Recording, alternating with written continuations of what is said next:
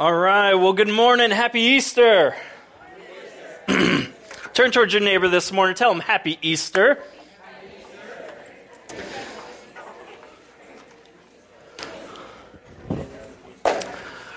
So, the words that are spoken for centuries on this day. Christ is risen. He is risen indeed. Hallelujah. Okay, that was poor. It's Easter, y'all. And you're acting like you're in church, but you're not the church. This day defines us. Everything Christian hinges upon this day. So when someone says Christ is risen, the appropriate response is, He is risen indeed. Hallelujah. So let's try that. Christ is risen. He is risen indeed. Hallelujah. This is it. This is what it's all about. This is the main event, Easter morning, a day that's so complex, so mysterious, and yet a day that's so simple. That 2,000 years before any mistake I ever made, before any sin I ever committed, before any hurt I ever endured, before any of it, it was all spilled out in drops of blood as Jesus prayed in the Garden of Gethsemane. It was carried up a hill by another on the hard, splintered wood on the road to Calvary. It was all nailed to the cross. And all that remains this day is love. Love before any of my shame ever existed.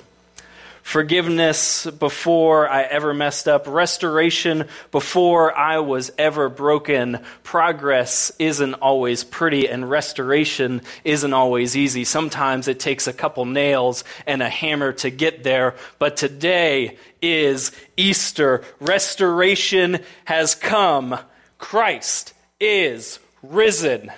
He is risen indeed. Hallelujah. Y'all are going to have to work on this if I'm going to preach. Come on.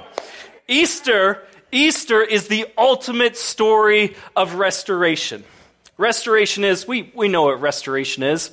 Restoration is the act of taking something that seems broken, worn out, seemingly useless, and returning it to its original, unimpaired, or even better condition. Easter is the day that God restores everything through His love.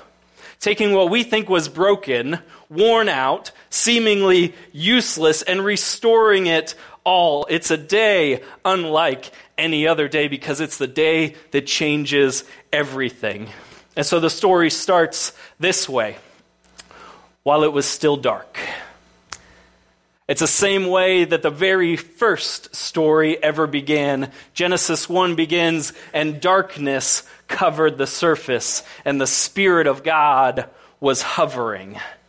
Jesus takes us back to the very beginning, as if to say, this wasn't just a one-time thing. This is an eternity thing. Back to the garden, and now back in the garden while it's still dark. Let me ask you this morning, where is it still dark in your life? Where's that place in your life where you need God to speak into you? Let there be light. Let there be resurrection this day. And in the garden, there was a woman named Mary. She comes to the tomb, not expecting to find what she found there. She was expecting to find a body because it was assumed that Jesus' body would do what every body did before his, lay down and never get back up. And so Mary's in despair, thinking that what had happened to Jesus is the same thing that happens to everybody else, but she doesn't find a body. He's not there. Now, Mary isn't thinking about resurrection. Nobody was expecting resurrection. There was nobody standing outside the tomb, counting down from 10, waiting for Jesus to pop out and yell, surprise. Instead, Mary runs into a couple of angels. And you know that these angels are male angels because when they see Mary crying, they ask her, "Woman, why are you crying?" Ain't no female angels would have dared ask a crying woman that. And so the angels aren't much help to her, and so she runs into the gardener, with tears still streaming down her cheeks. And the gardener looks at her and says, "Mary. Mary." And when her name is called, she knows that this is not the gardener. Her despair is disrupted by a familiar voice who calls her by name, Mary. And I love this. Can't you just imagine Mary in her old age telling the younger disciples that have gathered around her this story? I mean, this woman was the first eyewitness to the resurrection of Jesus.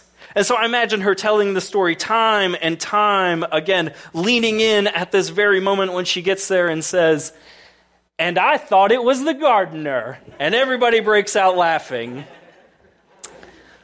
And I think it's so fitting that Easter falls on April Fools this year. And I'm going to spare you all of the bad pastor jokes and the bad dad jokes that I do have prepared. But I do want to say this one thing, because it's true this day, that on this day, Resurrection Day, Jesus gets the last laugh over the grave. That nobody was expecting this. Not even death itself could see this coming. We all love a good comeback story. We all love a good before and after story, and this is it. But you may ask, do you really believe all this stuff? I mean, do you really believe that Jesus died on a cross and rose from the grave 3 days later? Do you really believe that Mary went to the tomb and saw that the stone had been rolled away? Do you really believe that the worst thing is never the last thing? Do you really believe that God's love has the power to restore all things? Every day, brother. Well, 47 days ago, we stood out on the streets of downtown Dunedin during Mardi Gras, and we asked the community a question.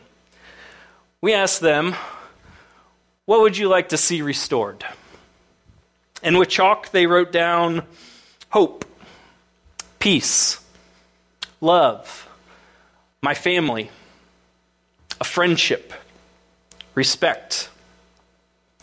And then the next day, now 46 days ago, we celebrated the beginning of this season called Lent with a service of Ash Wednesday. It happened to fall on Valentine's Day, a day when 17 students were shot and killed at Marjory Stoneman Douglas High School. So, do I really believe all of this? That when I look at the brokenness of this world, when I look at the brokenness within my own life and the darkness that is still there, I say that I not only believe it, but I am counting on it.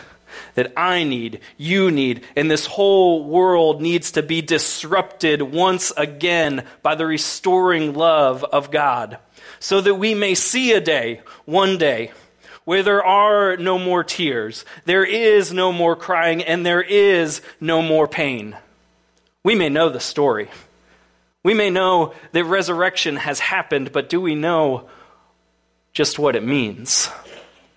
And so Ephesians chapter 2 says this.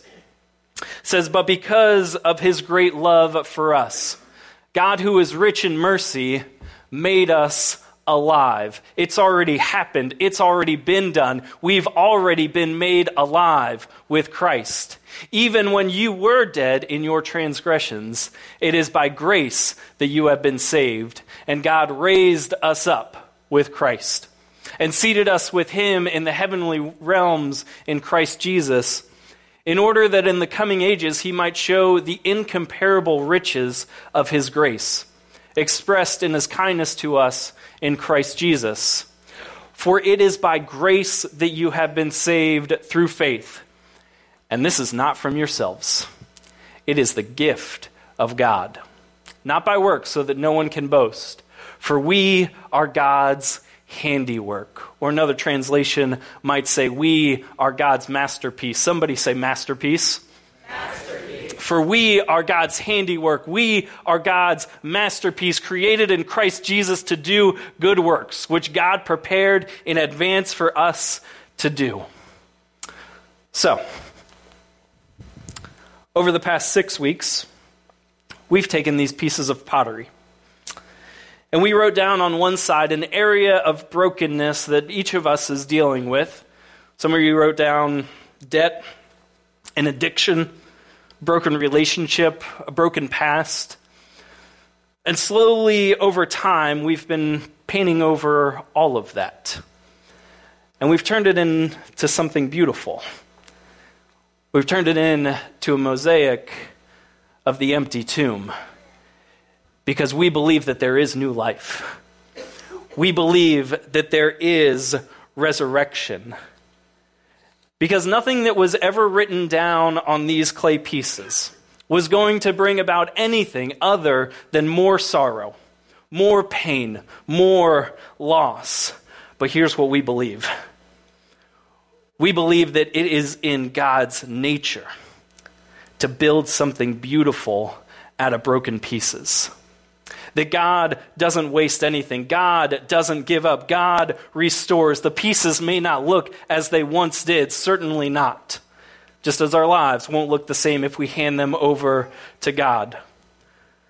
But here's a question, is that when life breaks and all the pieces seem to shatter on the floor, we can either believe that all is wasted, that there's no use picking them up, that there's no use trying to restore it, or we can look at what Jesus has already done for us and lean into the hope that he offers us this day. Here's what it comes down to. Come on, let's get honest. That if you believe that this world really is just a cold, hard, dead place, then the moments that you do find joy and hope, are they just momentary blips? Are they just momentary interruptions?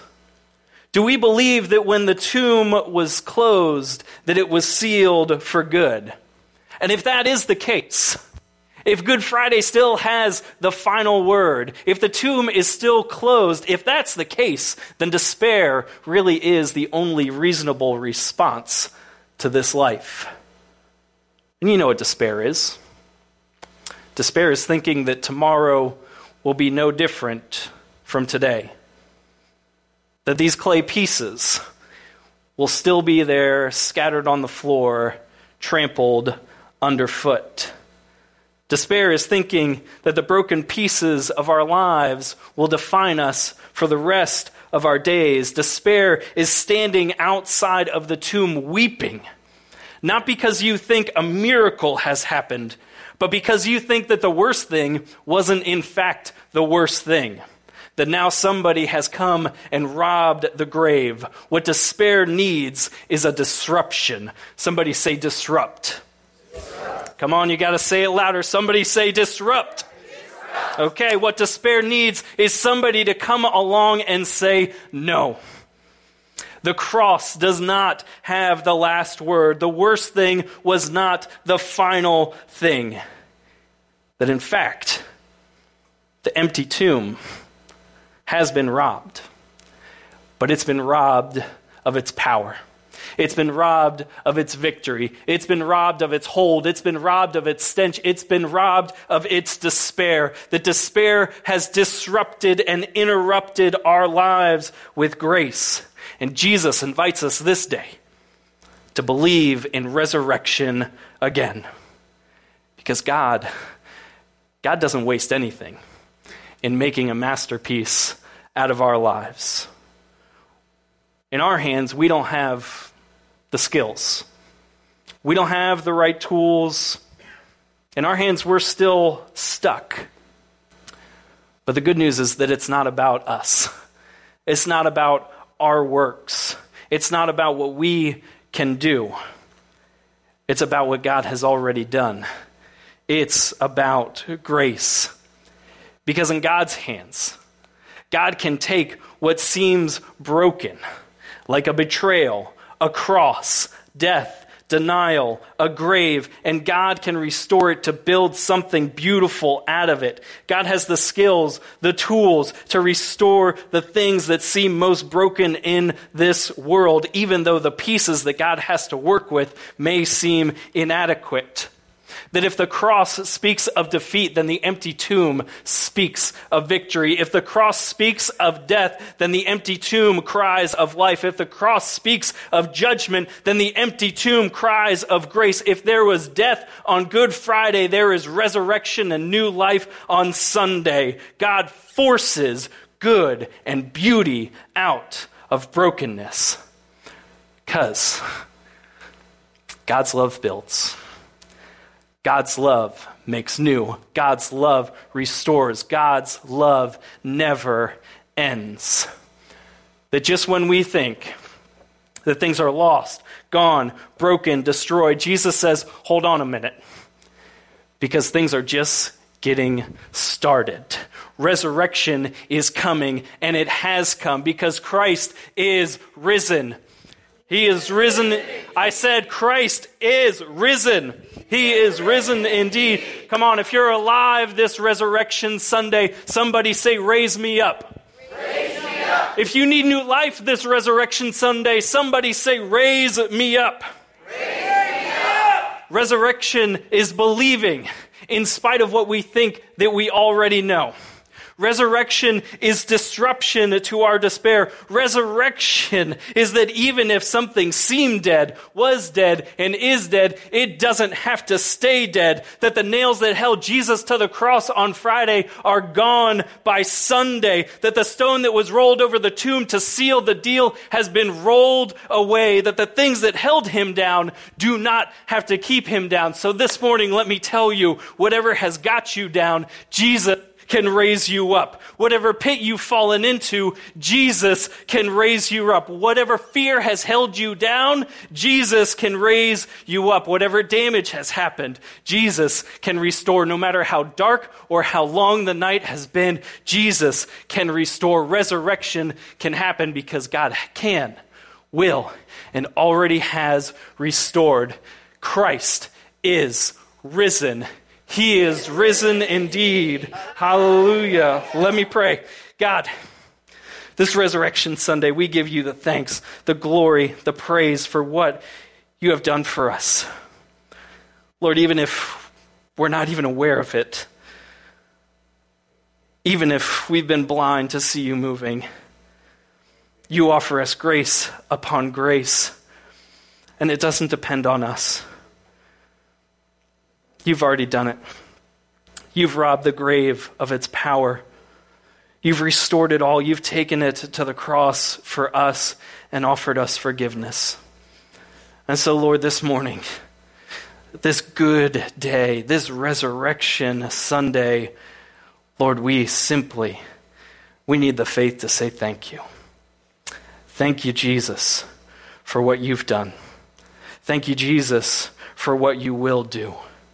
Thank you, Jesus, for that promise of new life, a day where there will be no more pain, no more crying, no more tears. Bless us this day. In your name we pray. Amen. And so we felt like it was appropriate on this Easter Sunday, this Resurrection Sunday, to remember what this was all about. That God has offered us grace upon grace. And it's all because, as he told his disciples and he told his friends, just a couple days before he went to the cross, he said, this is what it all means. This is what my life means. This is what's coming. This is just a foretaste of the kingdom of heaven. And so he sat with his friends, and on that night, he took bread. And he gave thanks to God.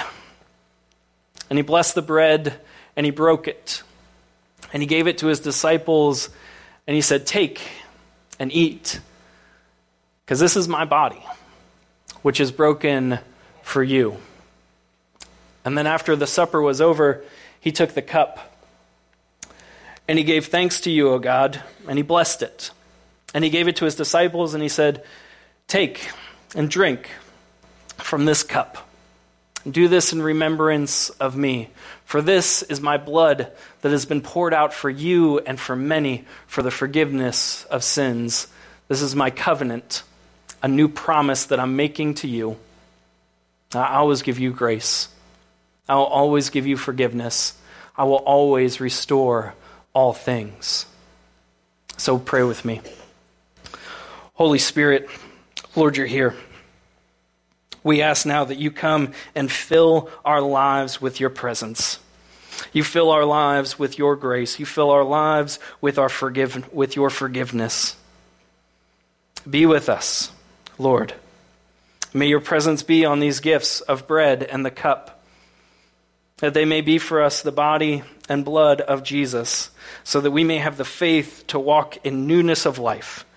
We may have the faith to put on Christ, that all who see us may see Jesus, redeemed by his blood. We pray all of this in his powerful name. Amen.